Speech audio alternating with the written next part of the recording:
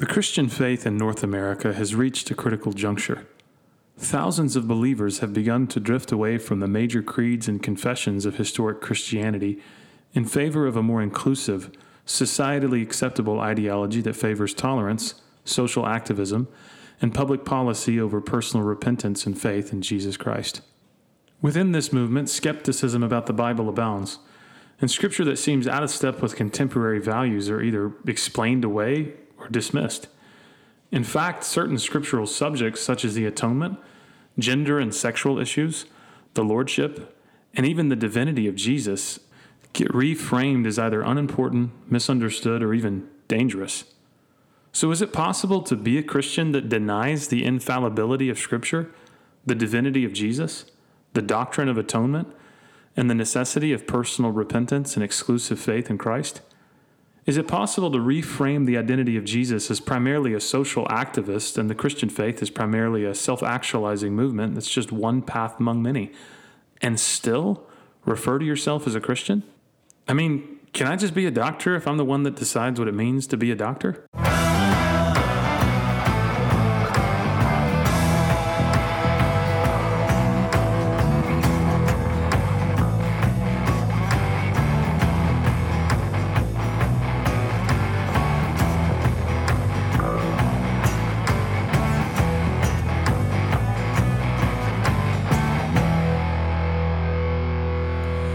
Welcome, everybody, to the Beards and Bible Podcast, a podcast about beards and Bible.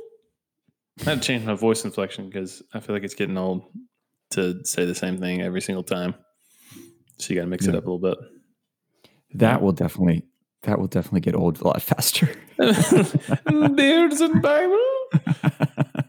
I don't know. I think it's interesting to hear certain people's voice inflections where it's almost like they're asking a question as they're saying a statement. Like, have you ever heard somebody from? I don't know why I pick on people from California. And if you're listening and you're from California, thank you for listening.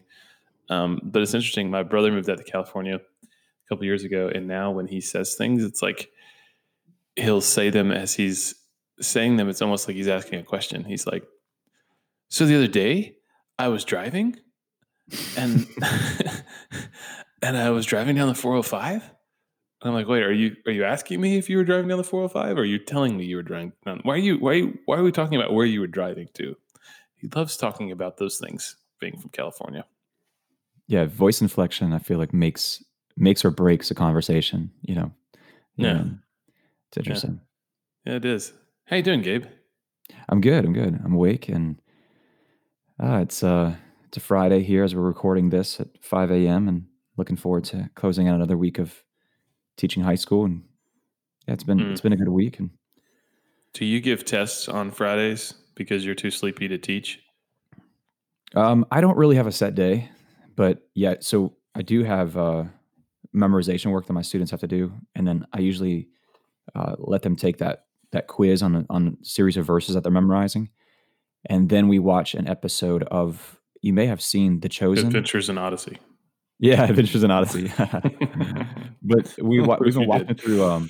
We watched it through The Chosen. I think it's directed by Dallas Jenkins. But yeah, really so cool, good. Really cool series. Yeah. So my good. kids have really latched onto that, and they beg for the next episode. But yeah, man. So Friday's kind of chill. Yeah, when I was a teacher, my philosophy was I have taught you all week. And I've worked all week to teach you. And so Friday is your day for you to show me what you've learned. So here is your quiz. And so Fridays, I always liked them. There were always jean Fridays too. In our school, we got to wear blue jeans, which was such a big deal. So yeah man. Well, how about you? How are you? How are the babies doing? I'm good. Babies are good. We before we got on this call, I was talking about how my kids were up through the night. I've got 3 young kids, and a 4-year-old had leg cramps in the middle of the night, so that was fun dealing with that. But we're good. All is well in the Brooker house. It's been a busy week, though, just with church stuff as we start getting in the holidays, which is crazy that we're kind of talking about that now. Holidays and end of the year. It just seems like this year has been so weird and a blur. It's kind of that weird time of year where you walk into any Lowe's or any department store and you see skeletons and Santa Clauses on the same, Yeah. you're like, wait a second, what is going on? Yeah. Like just yesterday, it feels like it was Labor Day. And next Tuesday is the election. And there's all sorts of thoughts and feelings and emotions that are being had about that, I think, in my church. And that's been fun to kind of navigate through. Do you want to do a prediction on the election? I mean, just a good old friendly wager. Like, we don't have to. We don't have to venture into the waters.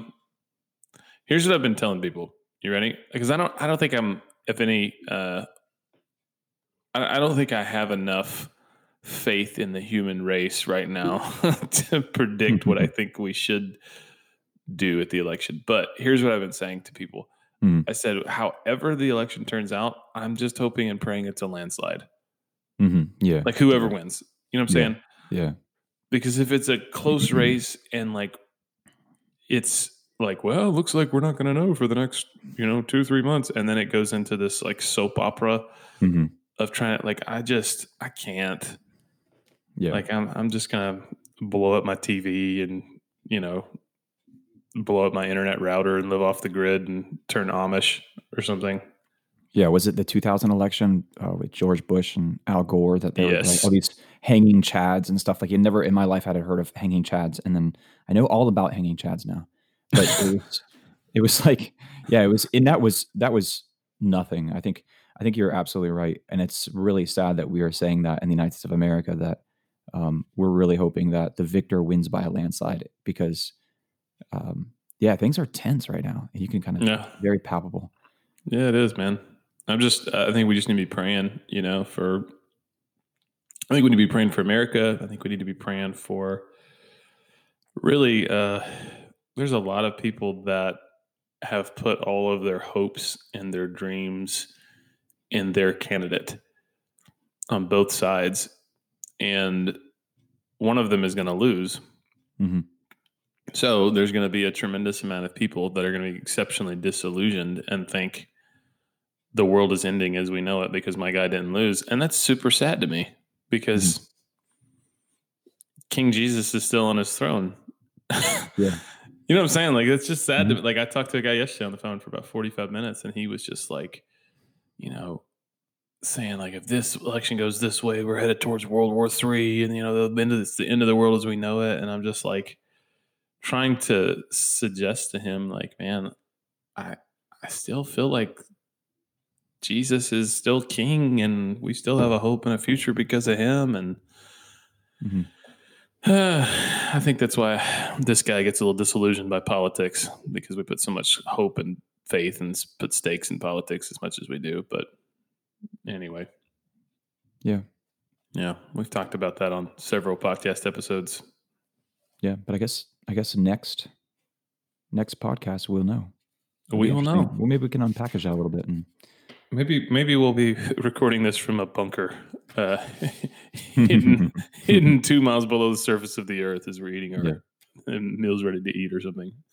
So, well, this podcast today is dedicated to a topic that was not one I was ever intending to do, but kind of got dropped in my lap. A friend of mine, his name's Dr. David Young. He pastors a church in Murfreesboro, Tennessee. Actually, Gabe, you remember when you were in my wedding, the church that my wife and I got married at? Yes.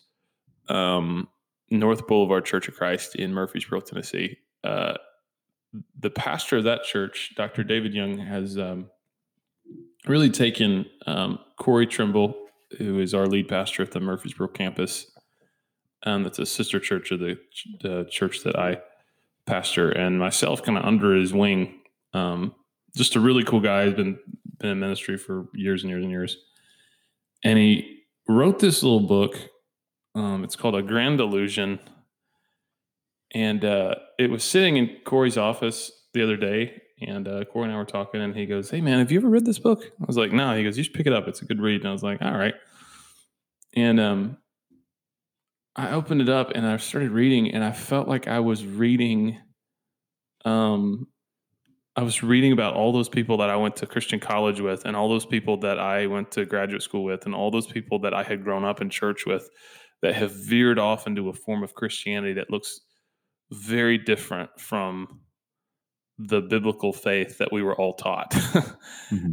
And I couldn't put this book down because I was like, oh my goodness, like this is exactly what it is that I've been concerned about. Yeah. And what he was describing was a form of Christianity that is Christian by name, but the reality is it's been redesigned to be more palatable to kind of modern sensibilities. And man, I felt so like convicted about ways my own faith has been influenced by this, but at the same time, I felt very passionate about saying, like, man, I need to do everything I need to do to make sure that, I'm speaking a form of the faith that is biblical and that is accurate, to make sure that, like, we as pastors and we as leaders and we as believers are really making sure we're contending for the faith as the Bible tells us to do. So Gabe, you and I were talking before we got on this podcast. I mean, you've seen this in certain aspects in the lives of people around you. Mm-hmm. Yeah. Yeah. It's, we as humans, just have a propensity to, we want the insurance policy and the I don't know, placation. Is that a word that comes along with being, attached to a faith, attached to a religion, attached to a savior, but also at the same time weaving our own fleshly desires into that. So that's true in the first century. It's true today that we will kind of make our faith in our own image, so to speak, so that we can do what we really want to do. And that's an ancient problem, but sure, it's not a new thing. But yeah. So if you're listening and you're like, man, what is it they're talking about? What in the world is progressive Christianity? It is a movement in North American Christianity primarily. It's pretty much dead and gone in Europe, and we'll talk about that here in a minute. And it really seeks to make the Christian faith more kind of user-friendly to modern sensibilities. And it's really based around questions and feelings and angst more than anything. So questions like, can you really trust the Bible? There's contradictions and there's scientific inaccuracies in certain biblical stories. So can you really trust the Bible? Questions like, how could a loving God condemn the people that he loves to eternal torment? So the doctrine of hell, that's a thing that this movement really struggles with. What about other religions? Aren't they all basically saying the same thing? If somebody's sincere in their faith in another religion, how could God ever send somebody like that to hell? But really the linchpin issue, I think, around this movement is the sexual ethic of the Bible and how the Bible specifically prohibits same-sex relationships. And so really the rub, I think, that this movement is attractive to a lot of people is we have a society that says any teaching that prohibits same-sex relationships is a form of hate speech and intolerance. Mm-hmm. And so progressive Christianity basically says, well, maybe Christianity doesn't teach that. Maybe we've just misunderstood the Bible's teaching on that, or maybe those portions of the Bible aren't true. Maybe Paul isn't, Paul isn't Jesus. I feel like I've heard that a million times. Mm-hmm. So you can't really trust Paul. And so that's really the big linchpin issue. And then things like the church's job being, social activism, political issues like race, gender equality, economic inequity. And so it's been hinged and tied up a lot with like leftist ideologies. Mm-hmm. And so as a disciple, your job is not really to be a person that practices personal faith and repentance in Christ, but rather you're an activist that rages against, rages against all the things that leftists rage against. And so your form of your Christianity and faith is to go to protest and hold up signs and tweet against corporations and legislations and and specifically Big Orange Man. Everybody hates Big Orange Man right now. So you got to hate Big Orange Man too. And you got to tell everybody how much you hate Big Orange Man. And that's your faith in a nutshell. That's how you practice out your faith. You hate Big Orange Man as much as humanly possible. So all this sounded familiar? Does this ring any bells? Yeah, I mean, it really does. It takes a lot of, like you said, leftist ideologies. And what do I mean by that? Kind of, well, really kind of socialist at best, Marxist at worst ideologies, and kind of blends them and mates them together with your faith in the God of the Bible, and says that the state is the agent of the social reforms, so to speak, that are detailed within the Bible, the calls of justice and mercy. That now the state is the agent and is the executive of those aspects of your faith, and that is really, it's Marxism when you think about it. Is that all things are fair, everyone has all things in common. That's wonderful, and that's how the disciples lived their lives in the Book of Acts. But that was out of the volition of the Holy Spirit living in them. It wasn't because you voted a certain way and a politician in the United States of America legislated that everyone pay their, quote, fair share.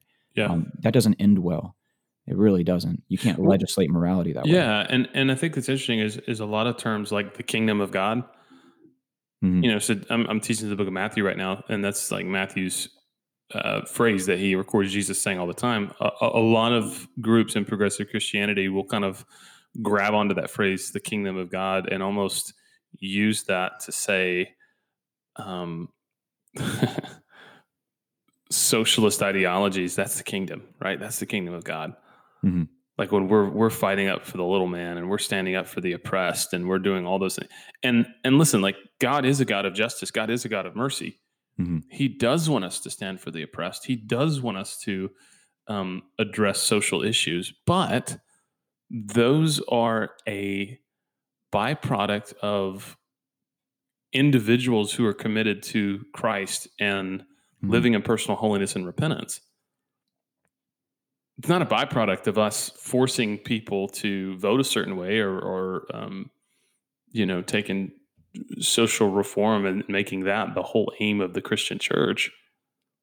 Because you don't see that in the early church, do you? No, politics was kind of a non-issue in the book of Acts. I mean, from what we can tell, they were there. They were law-abiding citizens of the Roman Empire, so to speak. But they didn't make that the forefront. Really, they put more emphasis on the leaders and the pillars within their movement than they did Roman law and Roman governance process.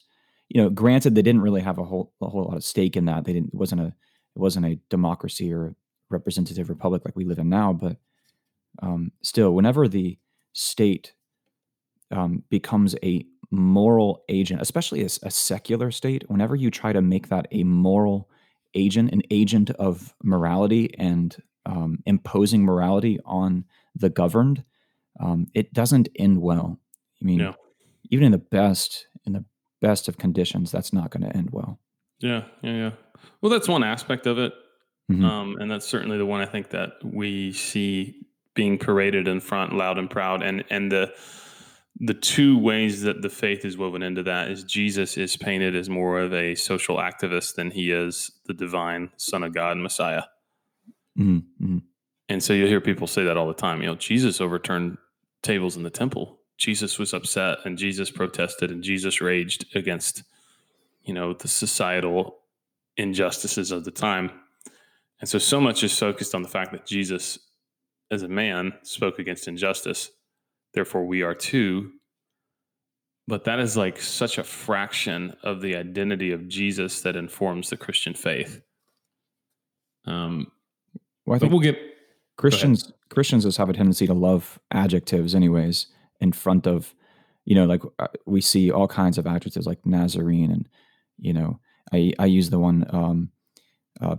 There's a sign not far from my house that I pass on a regular basis, and it has like 6 adjectives in front of it, and then it finally ends with the word church.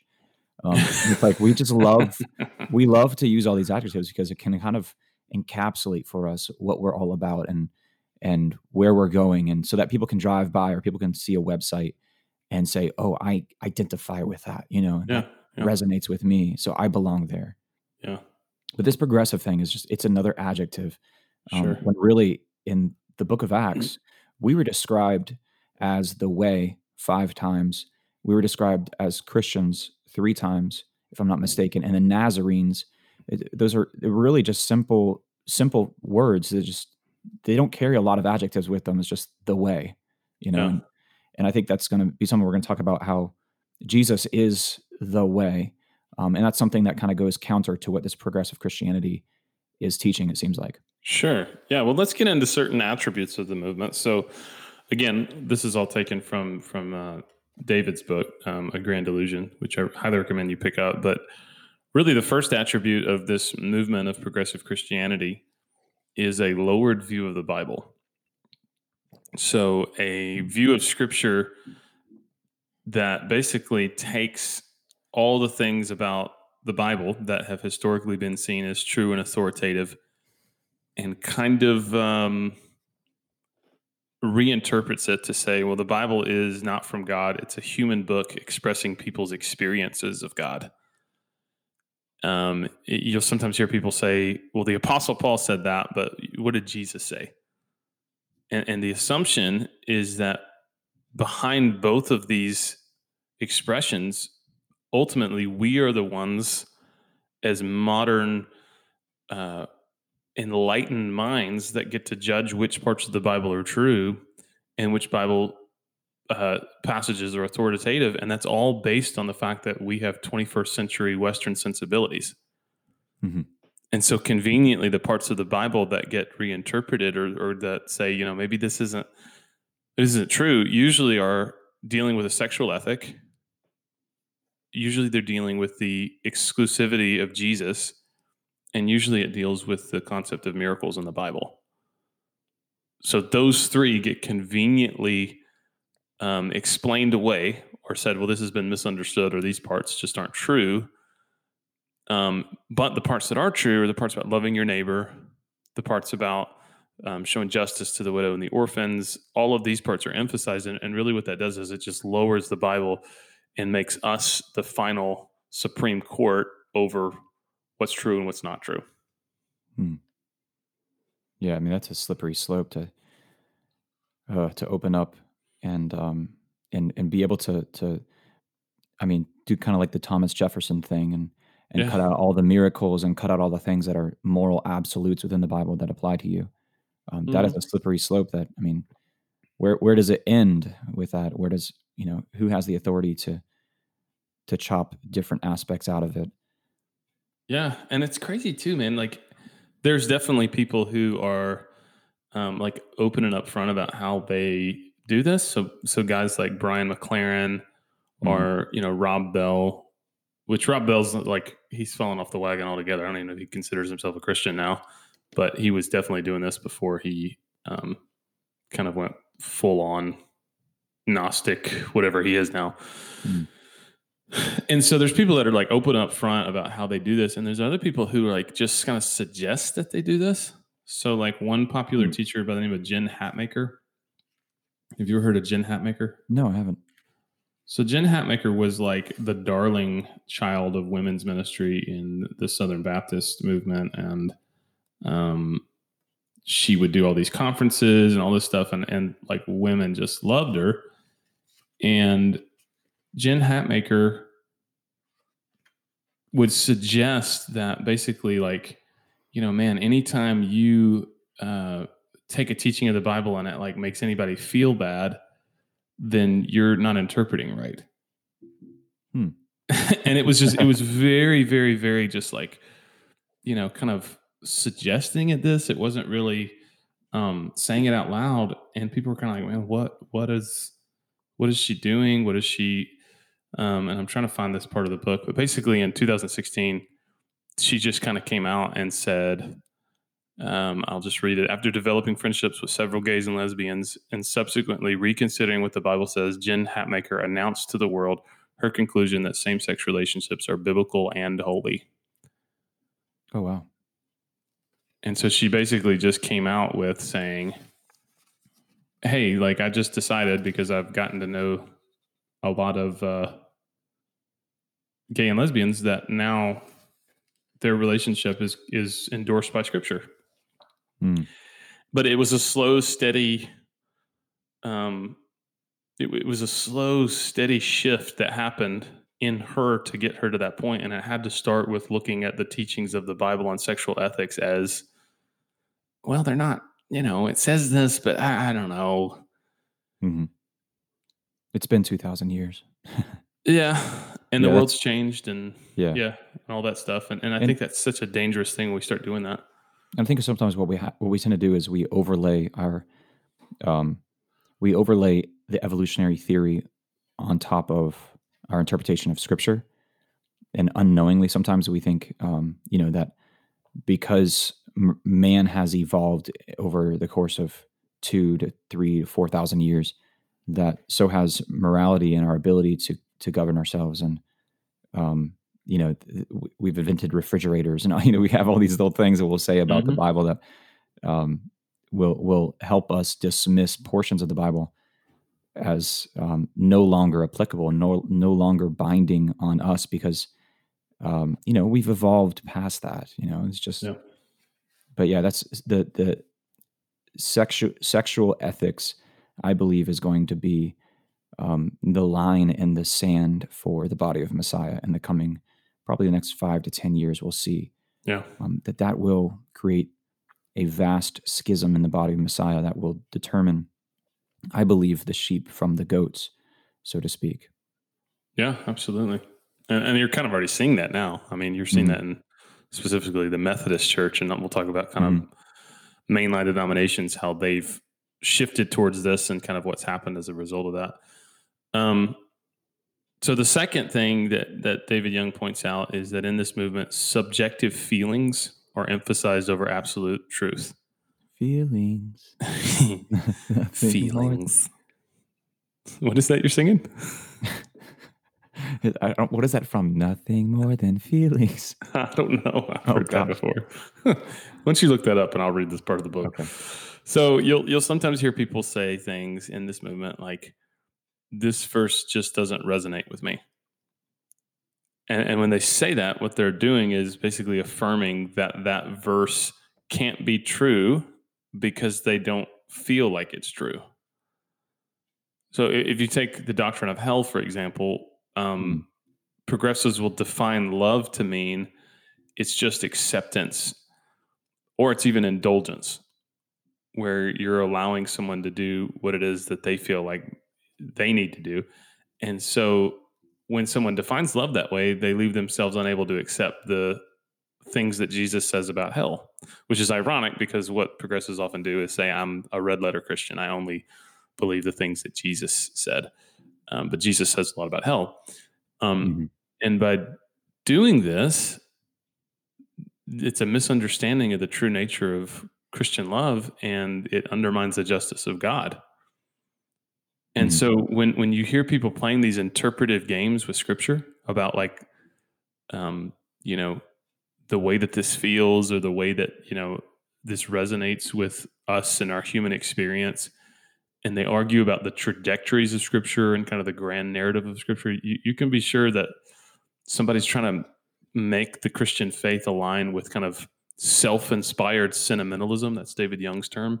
And that's really what it's centered around, that the sexual ethic of the Bible has to be incorrect because, man, I've got gay and lesbian friends and they're wonderful people. And I can never imagine why the Bible would say that what they're doing is wrong.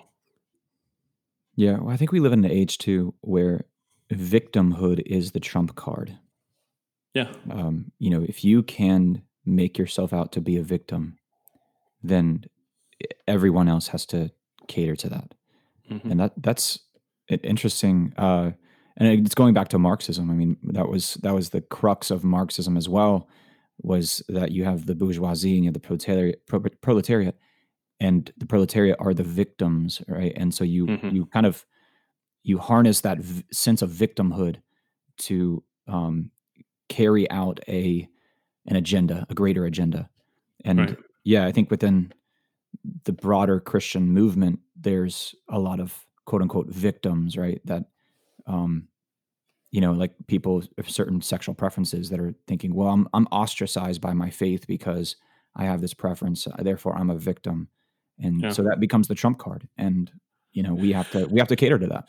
Well, and I think what's so like, man, this is a very, very, very like sensitive issue in the church right now. Like you said, this is the dividing line in the church. This, the sexual ethic of the Bible, specifically, and how the church has treated the LGBT community. Mm-hmm. Like we've not always done it right as the church. Mm-hmm. There are times when we have been absolutely filled with hate, and then we've used the Bible to justify our hate. And for those things, we need to repent, because we need to speak truth in love, and we need to be willing to treat people like Jesus treated people, even people who are living in sin and we disagree with. But with that, we cannot let our subjective feelings trump the truth of God's word. You can love somebody and accept them into your life, and at the same time still hold on to the doctrines of Scripture that teach that this act of sex is reserved for a man and a woman in the context of marriage, and all other practices of sex are not biblical, and that's not what God has for us. Mm-hmm. Just because you're friends with somebody and you see their lifestyle and they feel their lifestyle is okay, and you feel like, man, because I'm seeing that they feel that way, that means I have to accept how they feel. That does not win out over the truth of God's word. And anytime we feel like it does, we're basically falling victim to the spirit of the age. Yeah. Yeah, absolutely. And I've seen this. I feel like this is the one thing I just keep seeing over and over and over again. People saying, surely Jesus did not mean for us to exclude and to be mean towards and to belittle and to demean and keep people from this orientation out of the body of Christ. And it's almost like saying that if we hold to what the Scripture teaches, therefore we're somehow oppressing as well. Does that make sense? Like we're guilty of being the oppressors in that whole social Marxist dichotomy. There's the oppressors and there's the oppressed. And if we hold to what the Bible says, these standards, then we suddenly become the oppressors, because there's a standard for what biblical truth is. Yeah. Ultimately, it's like we hold the keys of the kingdom. It's like we are the ones that would say you're in or you're out. And that's just not the case. That's not my job to say that. It's my job to teach what holiness is, what obedience looks like, what discipleship looks like to our master. But it's not my job to say you're in or you're out. It's my job to call out sin if I see it, and I do it in a loving way, in a biblical way. Yeah. But yeah, I don't hold that. I don't hold those keys. Well, we hold the keys in the sense that we show people what the Scripture says. Yeah, yeah. And ultimately, they got to take it up with God. But as representatives of God, we cannot diminish His standard or lighten His standard or water down or dilute His standard just to make someone feel good. Mm-hmm.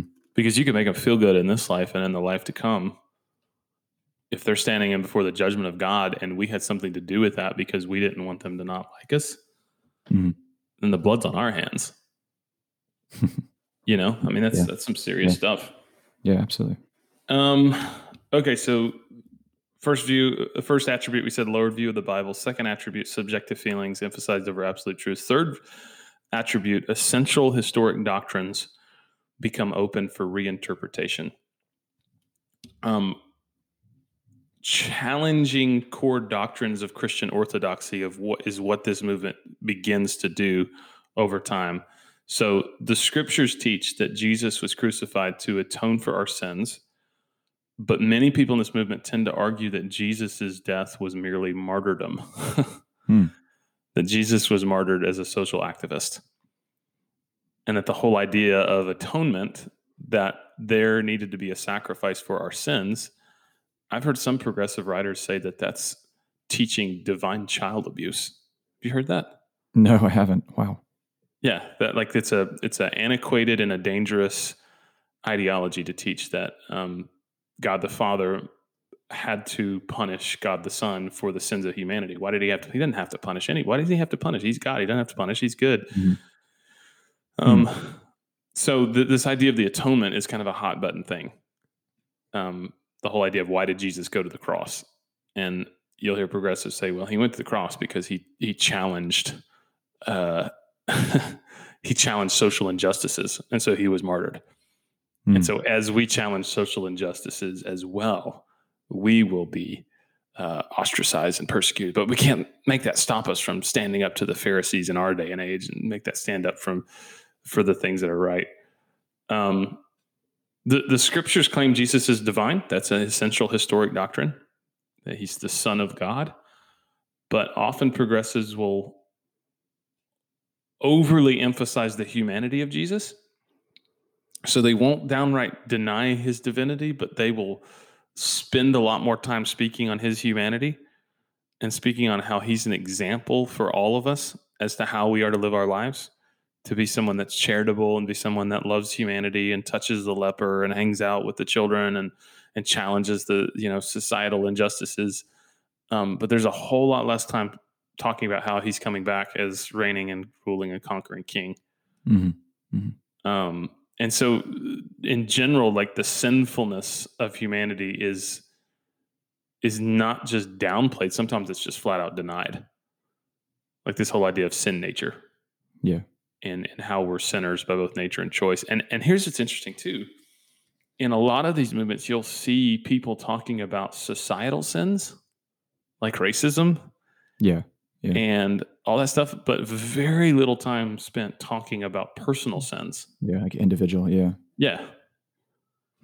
Isn't that kind of like humanism? Like, we all innately, we can become good. We can fix our problems ourselves.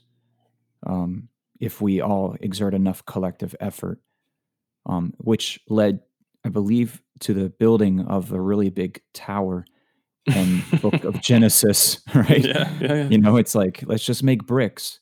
But yeah, it has the ring of humanism that very much so. Ultimately, if there are any collective sins in our society, it's because of people who are dogmatic, people who are fundamentalist or something, and we need to do away with them. We need to cure them. Yeah. Which is so crazy. Like these historic doctrines have been part of the Christian faith since, the early church. And there were men and women that lost their lives for these tenets of the faith. The fact that Jesus is the Son of God, the fact that, the reason that so many of the early missionaries were martyred was not because they showed up and said, hey, we need to fix racism. The reason they were martyred is because they said, repent, for the kingdom of heaven is at hand. And people didn't like that, so they killed him. So what do you do when you say there's no such thing as the sinfulness of humanity? Atonement isn't really atonement. Jesus didn't really die for your sins. And Jesus, by the way, wasn't really as much the Son of God as he was an example for us as social activists. Mm-hmm. And the Bible can be manipulated in certain ways too. Yeah. Well, why do you need missionaries for that? Why do you need preachers for that? I'll just read a very interesting statistic. So the Episcopal Church, that is essentially like the poster child for this movement, all across the country, in every single Episcopal church in the entire United States of America, even worldwide, there's only 25 foreign missionaries from the Episcopal Church worldwide. Wow. That's interesting. Because, why do you need a missionary? Because if you believe in Jesus, what does that do for you? Because everybody's going to heaven anyway, and there's no reason to believe in him. There's no reason to not believe in him, because your path is just as valid, right? Yeah. So all of these historic doctrines of the Christian church are essentially reinterpreted, and they look suspiciously like what 21st century white elite academics believe. Hmm. which is interesting because David Young makes the comment that this is essentially cultural imperialism, because you won't find this kind of thought in Africa or South America or Southeast Asia. Like, their historic Orthodox Christianity is alive and well, and it's booming. Hmm. And disciple-making movements are happening, and churches are getting planted. The underground church is thriving, and it has nothing to do with any of this silliness. It's like Jesus is king, God is real, the power of the Holy Spirit is at work, and the church is booming. But where it is being watered down, reinterpreted, redefined, shifting to an emphasis more on these things, it's dying. Yeah. At an alarming rate. So, yeah, I wonder if it's I always say too many calories and too much free time.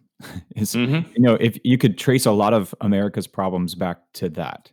We just create these synthetic problems because we have too much free time and too many calories. Whereas you look at people where survival is kind of on the forefront of their minds more so than, there isn't an abundance of free time. There isn't an abundance of calories. Their faith is real. Their faith is palpable, and you can see the signs of that. It seems like the more comfortable and full we get in the full our bellies become, the less potent our faith is as well.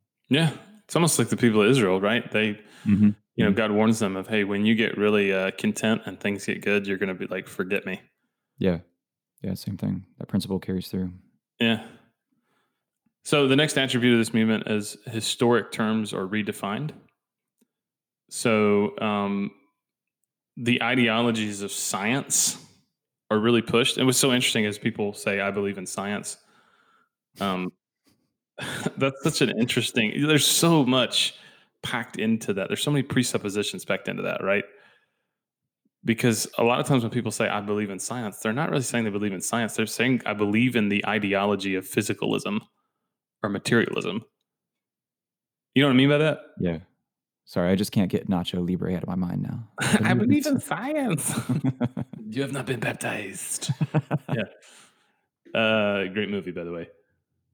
So this whole idea that science becomes the thing that we interpret everything through is actually not being intellectually honest, because science is an ideology. Science, so often, we talk about this when we talk about Darwinism and how Darwinism, we take that theory out of its bounds and we use that theory to kind of, do things it was never intended to do, like try to explain away the existence of God. This is often what this movement does. And the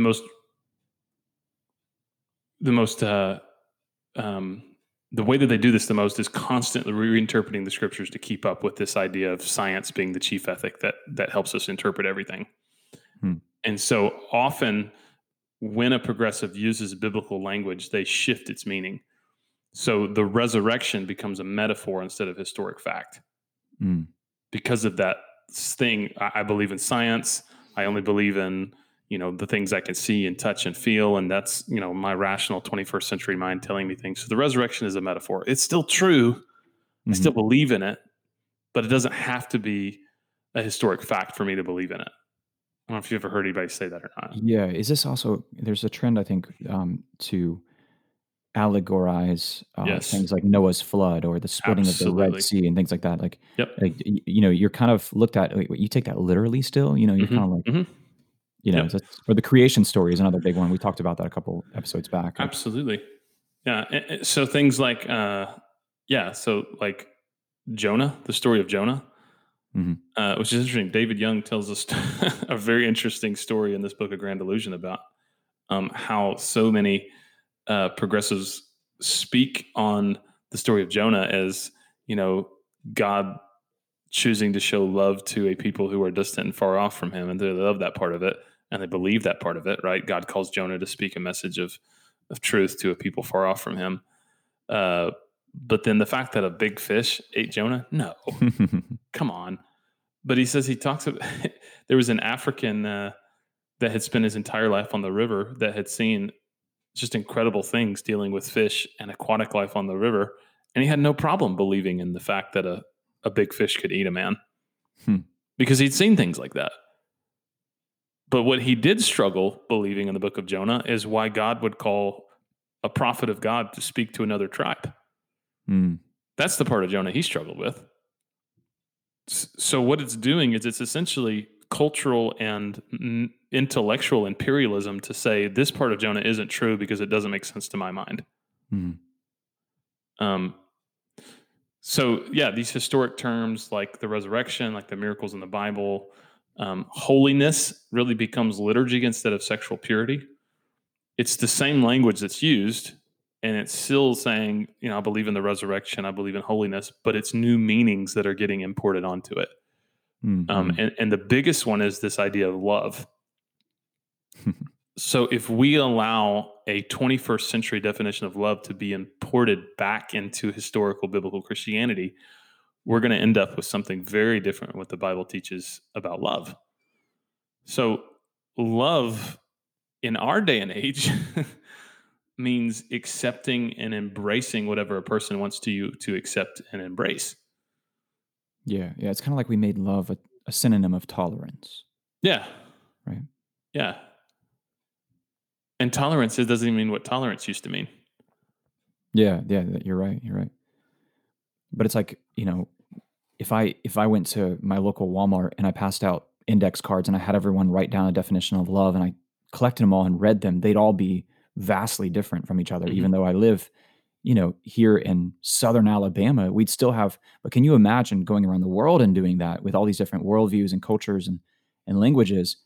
It'd be vastly different. So it's a problem when you say, it all just boils down to love, because how do you define love? We have to have a benchmark and a reference point for what love is. Does love discipline? Does love punish? Does love, give? Does it take away? Does it withhold? What is that? I think love is sometimes a code word when people say like, well, it's all about love, man. That's just a code word for the God I want to believe in is never going to tell me no. Yeah. It's code word for leave me alone. I don't want to repent of the sin that I'm living in sometimes. So love in the Bible is putting the needs of others first. It is being willing to sacrifice. It's being willing to speak truth. It's being willing to, 1 Corinthians 13, that's the love chapter, right? It's patient. It's kind. The Bible does not leave that definition open for interpretation. But in this movement, that term love typically gets misconstrued and twisted to basically mean you can't ever tell anybody they're wrong unless it's Big Orange Man in the White House or it's society. When it comes to an individual, though, to tell them that they need to repent, that's intolerant and that's hate speech. And you can't do that. That's not love. And what we're doing when we say that is not really trusting in what the Bible says about love. We're basically bringing in our own definition to that. Yeah, I think it's Benjamin Franklin that said, in terms of poverty, he said we should make people uncomfortable in their poverty. And I mentioned that to some of my students the other day, and I said, when one of the most loving things you can do for someone, that friend that's always borrowing money from you, or that coworker that's always asking for another handout. One of the most loving things you can do for that person is make them uncomfortable in their poverty, so that they will want to take initiative and get out of poverty. And some of my students kind of were like shocked by that statement. They said, "How is that loving?" Well, how is it loving to continue to give money to them and keep them in poverty? That's almost like the opposite of loving. You're just trying to get them off your back. That's actually selfish on your part. Well, I think the same can be true for morality and sin. I think it's really loving to make someone uncomfortable in sin. You know what I'm saying? Like, I think we don't do a good enough job of that sometimes in the United States of America, of like people that we have a relationship with, if they're living in unrepentant sin, it is our job to say, hey, I actually can't sit across the table from you and eat with you because of this in your life. I'm really sorry. I love you and I want to do that. But because you have this in your life, there has to be distance here. I have to make you uncomfortable in that sin, but I love you and I'm ready for you when you're ready to repent. I'm here with open arms. Yeah. I see what you're saying. I think that the nuances of that really has to be fleshed out, I think, in everybody's individual context. Mhm. Like, right. I mean, like the teaching of God's word is 100% for all people in all places and all times. God's truth does not change or bend on context. But I think that there have been times when, because that truth has been preached and exercised in a way that's harsh and that Mhm. people delight in using it to exclude and to suppress, Mhm. that's actually why this movement of progressive Christianity has grown, because we've not spoken and lived out God's truth in a kind and consistent way. Yeah. Does that make sense? Yeah, absolutely. I always say, relationship is the precursor to all of that. Yeah. Like I think, and really, I'm kind of at a point too where I'm kind of fleshing this out myself, but in my own faith, but I don't know how much obligation I have to go to my neighbor 6 doors down from me in my neighborhood that I barely even know and say, "Hey, you're living in sin." I don't know that I'm Yeah. called to do that. I think if there's people that I have a relationship with at my workplace or at our congregation, I think that definitely is a good context for that and speaking correction in a loving way. But Well, it's interesting. I don't First know. Corinthians, I think it's chapter. I can't remember which chapter and verse. Maybe you could quote me on that. But Paul makes a very interesting statement. He says, "What business have I to judge outsiders?" Yeah, He's like, they don't. I mean, they don't know their right hand from their left. Basically, they don't know what's sin and what's not sin. But then he makes the statement that do not even eat with someone who claims to be a brother but is not living this thing out. Yeah, Right. So often what we've done in the church is we have treated people outside the church as, oh, wicked, nasty, rotten. I don't even have anything to do with you. And then the people within the church that hold on to our doctrines and that are in our little tribes and circles, we kind of just turn a blind eye to their sin because, they look like us and smell like us and vote like us and dress like us. And actually, the opposite is supposed to be true. We're supposed to hold the people that are within the body of Christ to a very high standard of holiness. And the people that are outside the body of Christ, we're supposed to, love them and get dinner with them and hang out with them and, show them Christ through our lives. And I think because we've not done that, that's caused people to see the inconsistencies there, and that's caused them to go, well, maybe there's something to this whole thing of those parts of the Bible not being true, because all I've seen them is just hammers to hit people over the head and abuse people. And really, holiness and biblical holiness it's a beautiful thing to call somebody to that. It's not an oppressive thing. Here it is. It's 1 Corinthians 5:9. I wrote to you in my letter not to associate with sexually immoral people, not at all meaning the sexually immoral of this world, or the greedy and swindlers or idolaters, since then you would need to go out of the world. Yeah.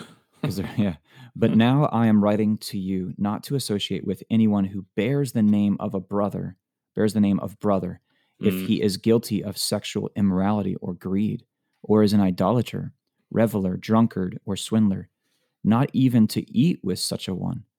For what have I to do with judging outsiders? Is it not those inside the church whom you are to judge? God judges those outside. But purge the evil person from among you. Yeah.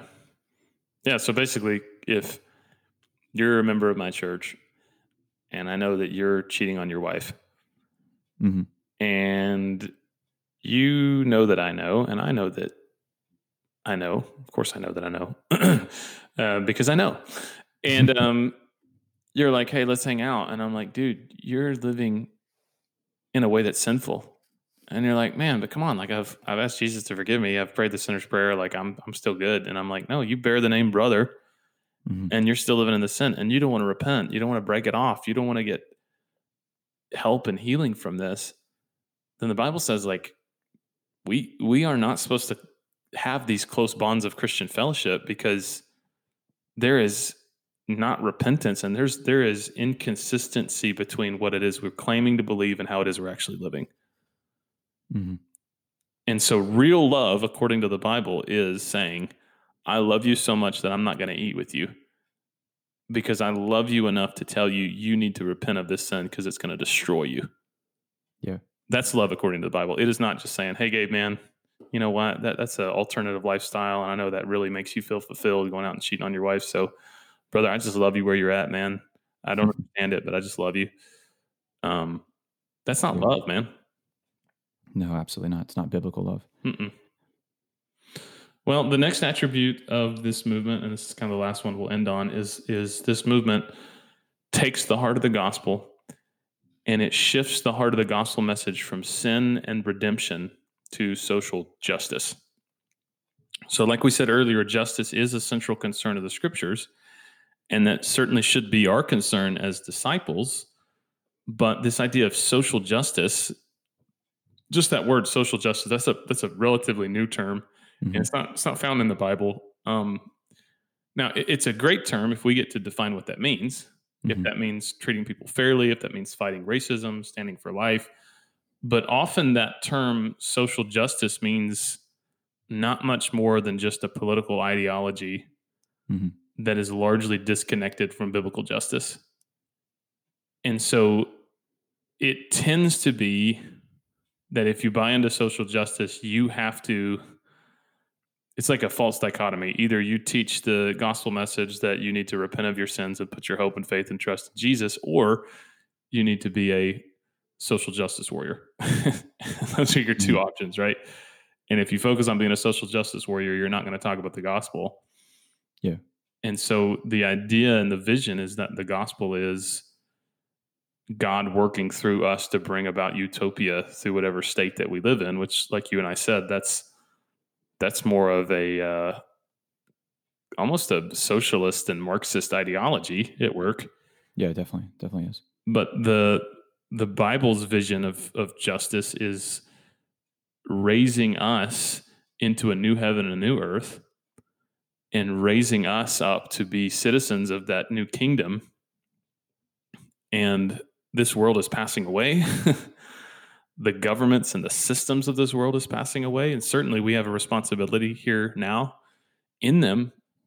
But like, man, when social justice replaces the gospel, you don't get the gospel, and you really don't get justice. You get basically a whole movement of people that hinge themselves to a political party or a political ideology, but claim that they're doing it in the name of God. But really what they're doing is they're just attached to a political movement, or they're attached to a political ideology. Mhm. And I think you see this most profoundly in the whole idea of the pro-life movement. So true biblical justice is being pro-life. But it's so ironic to me that the people, well, let's just talk about that. It's pro-life because the Bible talks so often about life beginning at conception. Mhm. That you knit me together in my mother's womb, that before I was born, you called me. That was the call to the prophet Jeremiah. So like all through the scripture, it's so obvious that the human life begins in the womb. But progressives say, I'm all about social justice, but I'm also pro-abortion. Mhm. And it's like, wait a second, that's inconsistent with what you're claiming. You're claiming the Bible is informing your views of social justice, and yet with this one issue, you go with what your political party's teaching. How does that work? Yeah. It's yeah, you married yourself to a political ideology that, I really encourage people who are listening, maybe you're drawn to social justice and the mantra of social justice as it's presented in our day and age in the United States of America. If you're drawn to that, I want you to really study out the tenets of Karl Marx and Marxism, and the idea of what he calls dialectical materialism, that there always has to be these two opposing ends of a spectrum. And when you get this dichotomy, when you get a binary conflict like that, like black versus white, rich versus poor, left versus right, The list goes on. When you have that and you can encourage that and grow that within a people group, that's the breeding ground for his ideas, for Marxist ideas. And I mean, so study that, but then go look at how Marxism plays out when countries attempt to implement it in a fallen and sinful world. It's just not good. And I know Karl Marx meant well, but the guy never lived long enough to see his ideas implemented. And they were just catastrophic in people groups. So, I mean, there's more death. You can add all the wars up in the 20th and 21st century, and we still don't equal the amount of death that Marxism brought humanity. So just be really careful, because I think that's what social justice tries to do, is it tries to pit people groups against each other at the same time, it's like they're trying to reconcile people groups. But we got to be careful that we're not buying into an ideology that is historically proven to be catastrophic while thinking we're doing the right thing. I think that's so would you call it dialectical? Say that word again. If I'm not mistaken, dialectical materialism. Dialectical materialism. That's so interesting. Basically, you have the haves and you have the have-nots. You have the bourgeoisie and you have the proletariat. Well, we see that. I mean, gosh, like it's really the rhetoric of this election from the side of the Democratic Party is, the people that are in positions of power that are oppressing, and the people that are not, that are being oppressed, right? So that's the whole mantra and the narrative that has been peddled to us of why we should vote for a certain candidate, is because you're being oppressed, and so you need to be empowered, you need to be liberated, right? It's just interesting how that works, man. So Gabe, as we end, I just want to share kind of a parting thought about kind of what David Young, the guy who wrote this book that kind of got me thinking about this. He says this statement. I think this is very interesting. He says that progressive Christianity is a halfway house to flat out secularism. In other words, if you keep going down this path, you're going to get to a point where you realize you don't really need Christianity anymore. And to prove his point, he talks about mainline denominations who have accepted these tenets and who have accepted redefining the Bible and redefining historic Orthodox terms. And he talks about them. And I'm just going to read it. He talks about Episcopalianism, which was once a standard for American religion, cannot get 1 million people to attend its services on any given Sunday. Several years back, the Episcopal Church was down to sponsoring only 25 foreign missionaries worldwide. Now there are more lesbians in America than there are Episcopalians. Wow, that's interesting. The Presbyterian Church USA, one of the most important denominations in America at one time, is also down to 1 million attendees on any given Sunday. In 2017 alone, they lost 67,000 of their 1.5 million remaining members.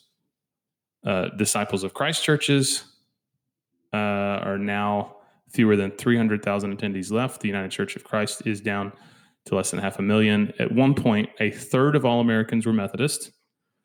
But today, the United Methodist Church can barely get 1% of Americans, that's 3 million, in its doors.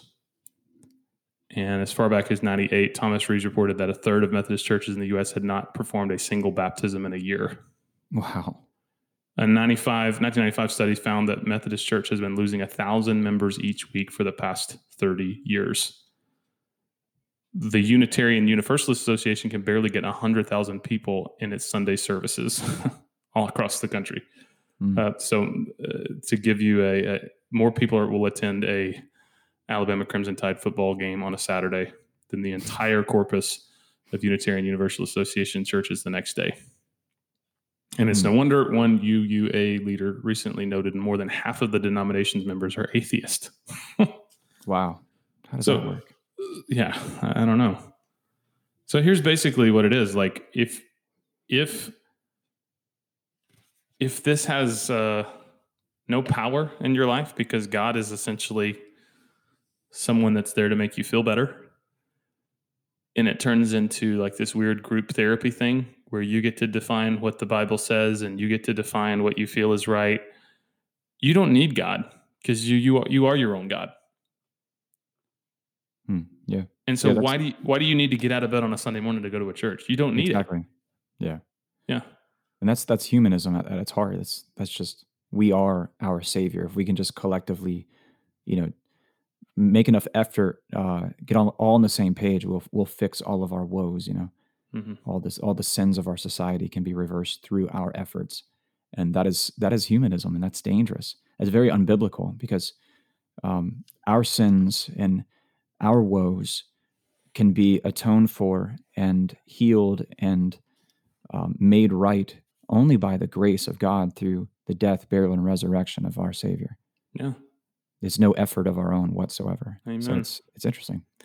Hey, so as we close, what would you say to someone that comes to you and they are beginning to think about the Christian faith in line with kind of this movement? So they come to you and they're like, Gabe, I just really struggle with Scripture. I feel like we've not treated gay people equitably. I see so much injustice in the world around me, and I don't know if I really believe in these doctrines like I've been taught. Like, what do you say to somebody that is being tempted towards aligning with this movement?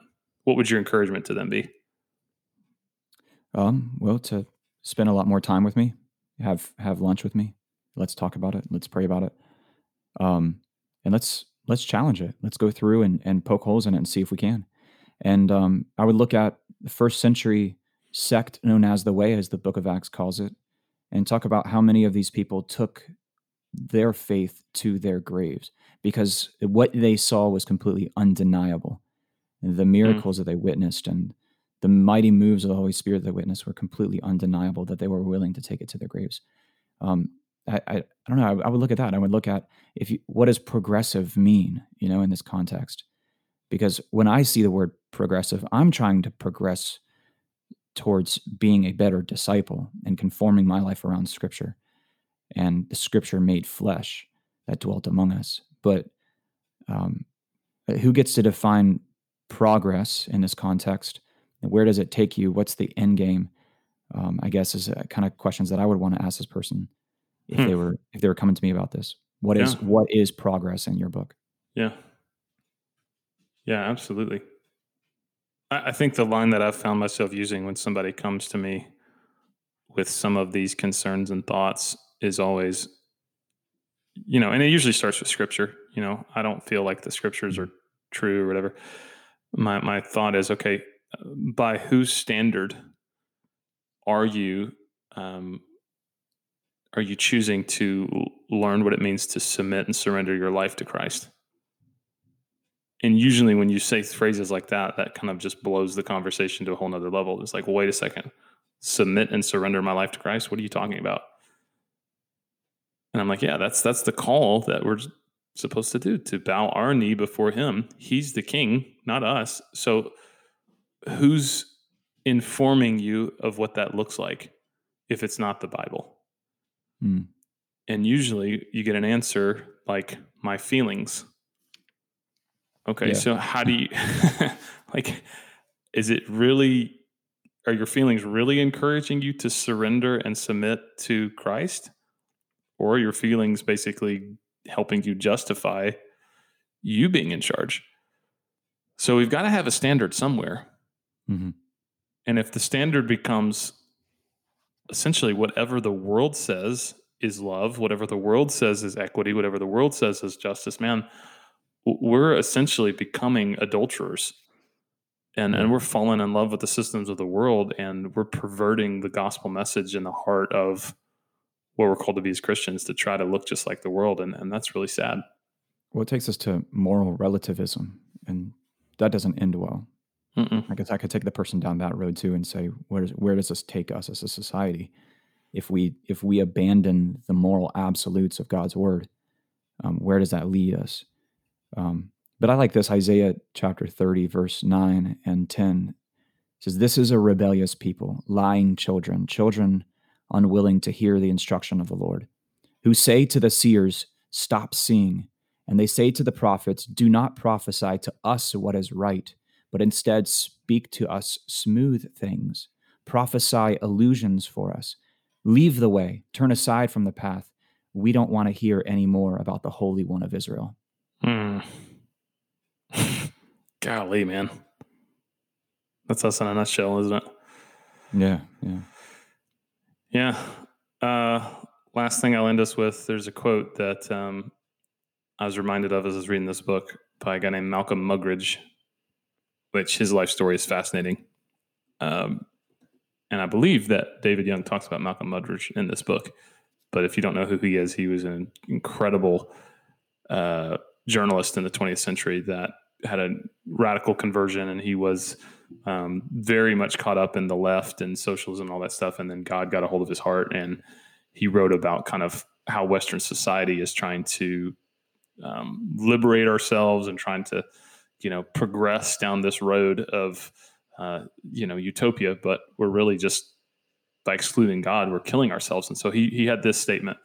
He said, "So the final conclusion would surely be that whereas other civilizations have been brought down by attacks of barbarians from without, ours had the unique distinction of training its own destroyers at its own educational institutions, and then providing them with facilities for propagating their destructive ideology far and wide, all at the public expense.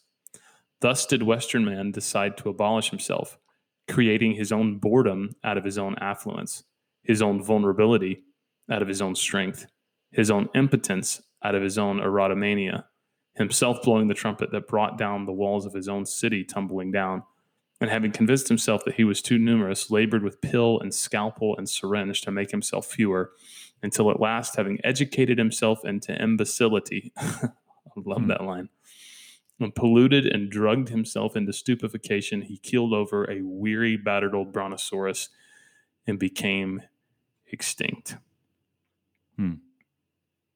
And I read that and I go, this is what this movement is doing to the Christian faith.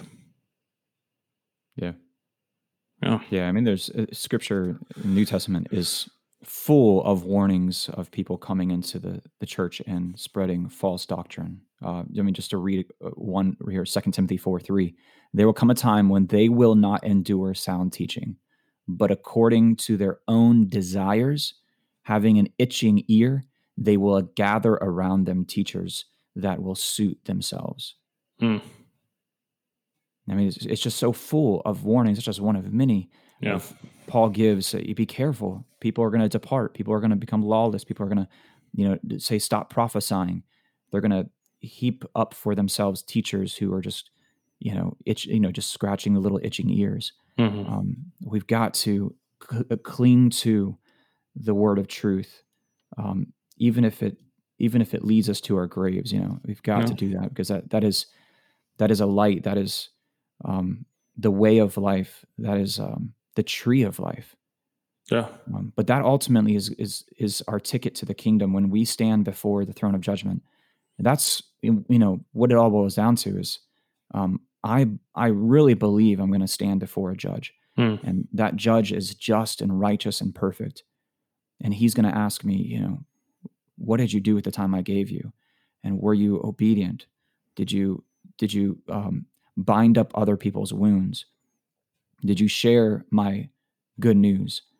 And did you bury the talent I gave you? Yeah. I'm gonna have to stand before that judge. So I mean, ultimately, I'm gonna err on the side of obedience. I'm gonna err on the side of like you said, orthodox biblical Christianity, of knowing where I'm at with that. And that's going to take a significant amount of boldness in the years to come. Mm-hmm. And honestly, this is going to sound super harsh, but I think a lot of reasons why people fall into progressive Christianity is because at their core, they're cowards, and they want to be accepted by the world. But the Bible says you can't. If you want to follow Jesus, you like, friendship with the world is enmity to God. Like, you can't do it, man. You're trying to make your faith so contextualized that everybody's going to love you and like you, and it's just not possible. You can't. Like, if you're preaching the gospel message, there's going to be some people that hate you because of it. But if you're not okay with that because you want everybody to love you, you're essentially guilty of cowardice. And the Bible says in the book of Revelation that those who will not be allowed entrance into the heavenly city, the New Jerusalem, on that list is first off with the cowardly. Hmm. So those who are too afraid to stand for the truth of Jesus Christ will be the ones that will not be in the new creation and the new Jerusalem, because they caved, because the world said, you're full of hatred, you're full of intolerance, and you're telling us how to live our lives and we don't like you. And so the cowards are the ones that bend and twist this sacred truth to fit modern sensibilities. And that's cowardice, and God's going to judge that cowardice. And that should be a sobering reminder for us to not play fast and loose with the truth of God's word. Yikes. Yikes. Yeah. What a way to end it. Golly. Yeah. Well, Gabe, what do you think, man? You think we tackled this topic in an accurate way? Oh, we attempted to. This topic's going to come up over and over again, I'm sure, in future episodes. And yeah, I hope this has been beneficial to people, maybe giving you some tools to combat this or think about it. Maybe you're tempted by this doctrine, but yeah, it's a tough one. It's a really big topic. Yeah. Well, and there's a way to love people and love God and still stand for truth. So it's not exclusive. It's not a choice between either you love truth and you hate people, or you love people and hate truth. There's a way to do both. You can love truth and love people. Mm-hmm. So maybe we should spend some time in future episodes talking about how do you still hold to the truth and at the same time still love people different from you. But anyway, fleshing that out is good. But well, cool. Well, Gabe, have a good rest of your day, friend of friends. Yeah, likewise. Thank you guys so much for listening, wherever you're at. Email us if you have any questions, and we'd love to hear from you guys. And if you have any ideas on future topics or questions like that, we'd love to hear some feedback. Absolutely.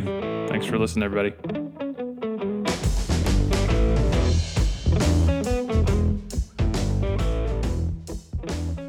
Well, thanks for listening. That's our show. If you like what you've heard, make sure to give us a share, leave us a review, or send us an email at beardsandbiblepodcast@gmail.com.